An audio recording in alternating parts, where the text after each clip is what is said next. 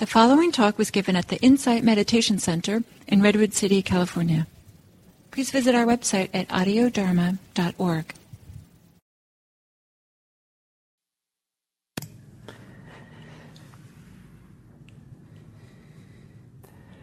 So hello everyone. Welcome to this fourth talk on the four right efforts. And today's emphasis is on the fourth being a focus on wholesome states of mind, or skillful, helpful states or qualities, and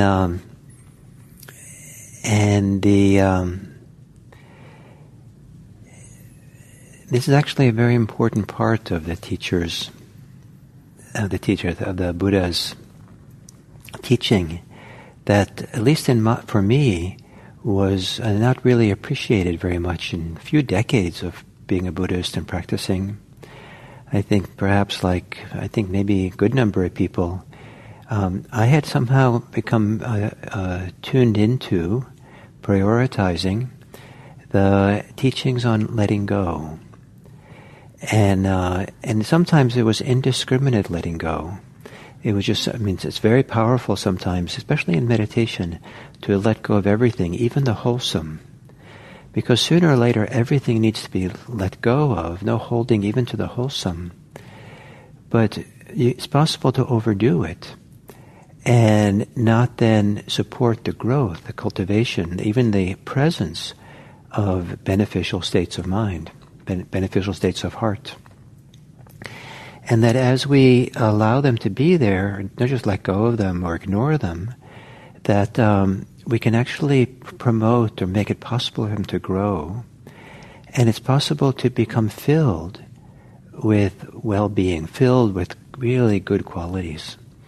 I was kind of really amazed and stunned when I started doing long meditation, lots of meditation, to discover how thoroughly saturated the whole body and being can be in particular wholesome states of being. Joy and happiness, tranquility. Now, the one that surprised me, I think the most, was the equanimity. The equanimity was such a clear, full, embodied kind of way. It wasn't just some little policy in the mind to be equanimous. It was a way of being. And so this idea that the wholesome is supposed to be So in this four right efforts, the first right effort is to prevent the arising of unarisen, unwholesome states. So states that are not really healthy for you to have, thoughts, feelings, attitudes, motivations. If they're not there, and they're not operating, they're a common part of your life, then within reason, maybe make the behavioral changes and other changes that would kind of prevent them from arising, these unhealthy ways of being. The second right effort is, if the unwholesome states of mind have come up, abandon them. So this is the letting go part. And how to abandon them healthfully is important, but these four right efforts, you're always using them as a kind of a perspective and analysis of what we're actually doing. So if we're letting go, is the letting go itself done in a wholesome way, or is it unwholesome? If letting go is being done with aversion, with conceit, with greed for something better, if it's then it's not so wholesome, and it kind of will backfire in some way. But if we're looking for how to do this in a wholesome way, it's a game changer. It's a very different way of being with it, and then there's not so much self involved or conceit or greed. That kind of comes. We begin to learn how there's a whole other source within that is the source of how to do things in wholesome ways, including this letting go. One of the things to discover is that letting go is one of the things that our heart wants to do if all the conditions are right. It's not like we have to let go, but we have to enable the letting go that's already there, that wants to happen. So kind of the third right effort is to evoke, to bring about, to recognize wholesome states that haven't arisen yet. So bring them about. And that also might involve behavioral changes. To stay close to things that inspire you, bring you gladness and happiness and steadiness, and do the things that help you be more settled in your life or stable in your life. And rushing around is not helpful. Doing things in a steady, stable manner is much more helpful. And then the fourth is, this is a dramatic, so it kind of goes comparable to the second right effort, to abandon the unwholesome states that have risen. Now it's to maintain the wholesome states that have arisen. So things that are good going on, maintain them. And again, this can be done with behavioral ways. If you feel really happy and good and just feel like this is unusually settled and peaceful, maybe it's not the time to get lost on the web or in the news or start doing something that it's going to just get you really angry. Just kind of maybe there's a way of maintaining it, keeping it going, being careful not to lose it easily, to sacrifice it for, some petty irritation that you want to complain about. And however, what I want to emphasize today is that this cultivating and maintaining the wholesome, it gets actually much more emphasized by the Buddha. Because rather than simply one word of what we do, prevent, abandon, evoke, for the fourth right effort, there's a whole series of words. So you get a sense of kind of the emphasis, the importance, like maybe we're supposed to spend, more time on the wholesome. So this is how it goes. Practitioners take up and take hold of their minds, take hold of themselves, and generate desire, endeavor, and initiate courageous effort. Here we go. For the maintenance, the non-forgetting, the frequent cultivation, the abundance, the development, and the fulfillment of wholesome mental qualities, states, characteristics that have arisen. Wow, man, that's quite a mouthful. Once something good has arisen in you, be careful. Don't lose it easily because you get caught up in your desires and your conceits and your, agendas and your fears and your, rushing around and doing a lot. Take time for that. And then, are there ways to maintain it? Keep it going. Not with, again, it has to be done in a wholesome way. Not with expectation, not with demand, not with measuring your success and failure, your self-worth by their presence, not in a way that you would be distraught if it's not there and feel like somehow you're a bad person. There's a wholesome way, a free way, a generous way, a relaxed way to be with all these things that, is kind of a sense of freedom in it itself. And with that, to maintain it, to be conscious and aware and choiceful about what we do so that affects our state of mind.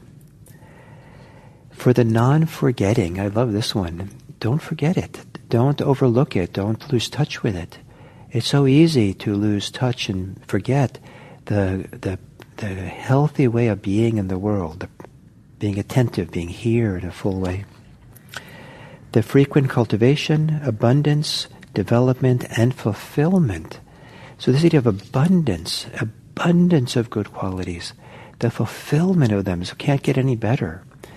I mean, this is dramatic language. I think to me it's inspiring language.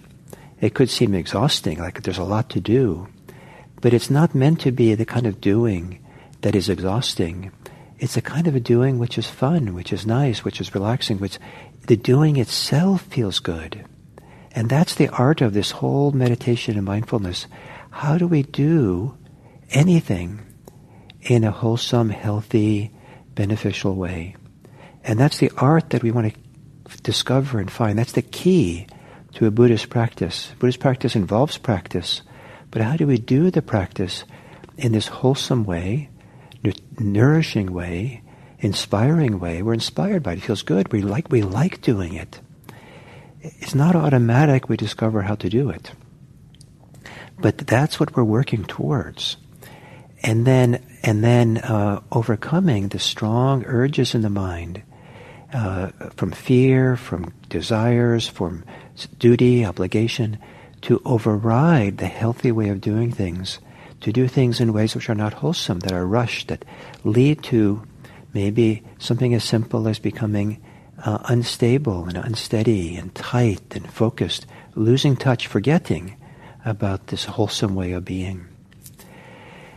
Because this idea of wholesomeness, wholesome states of being that we maintain, can lift the bar kind of high if we rush to the idea that it has to be love and peace and these dramatic kind of spiritual feelings.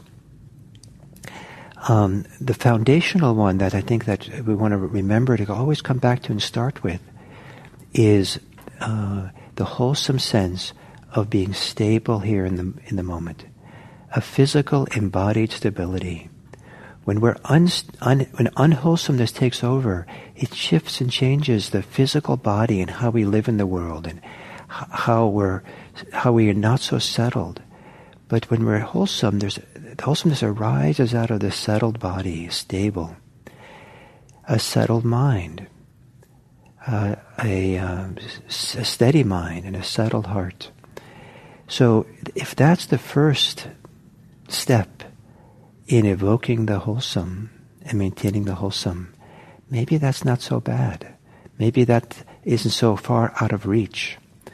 Maybe it's only, 10% more stable, 10% more steady. But without 10%, maybe we don't make as many mistakes. We don't live as stressfully as we do other times. And that steadiness and stability, the sense of living a life which is unwavering, is the soil in which the wholesome has a chance to emerge. And probably the more stable and steady and settled we are, the more the wholesomeness, the appearance, the arising of it, does it by itself. We don't have to do it. We just have to recognize it, allow it, not forget it, support it to grow, not be embarrassed or ashamed or kind of afraid of it. Don't be afraid of the goodness that's in you. Let it grow and let it become abundant. So the wholesome, maintaining, growing, developing the wholesome within us. So for this day's homework, why don't you, through the day, whenever you can remember, maybe set a timer, at least do it once an hour or something. See if you can emphasize a little bit more coming into a place of stability, steadiness, settledness, some place where we kind of feel this, and then when you're going to do something, to do it kind of in an unwavering way from this place. And see if other wholesome qualities have a chance to follow in the wake. It's almost like that stability opens the door. And in that open door, what wholesome things wants to come from you? And maybe make a catalog of what wants to come. It's you might be surprised what's in there that wants to come out. So thank you very much. And for tomorrow, there'll be kind of a concluding talk on these 4 right efforts.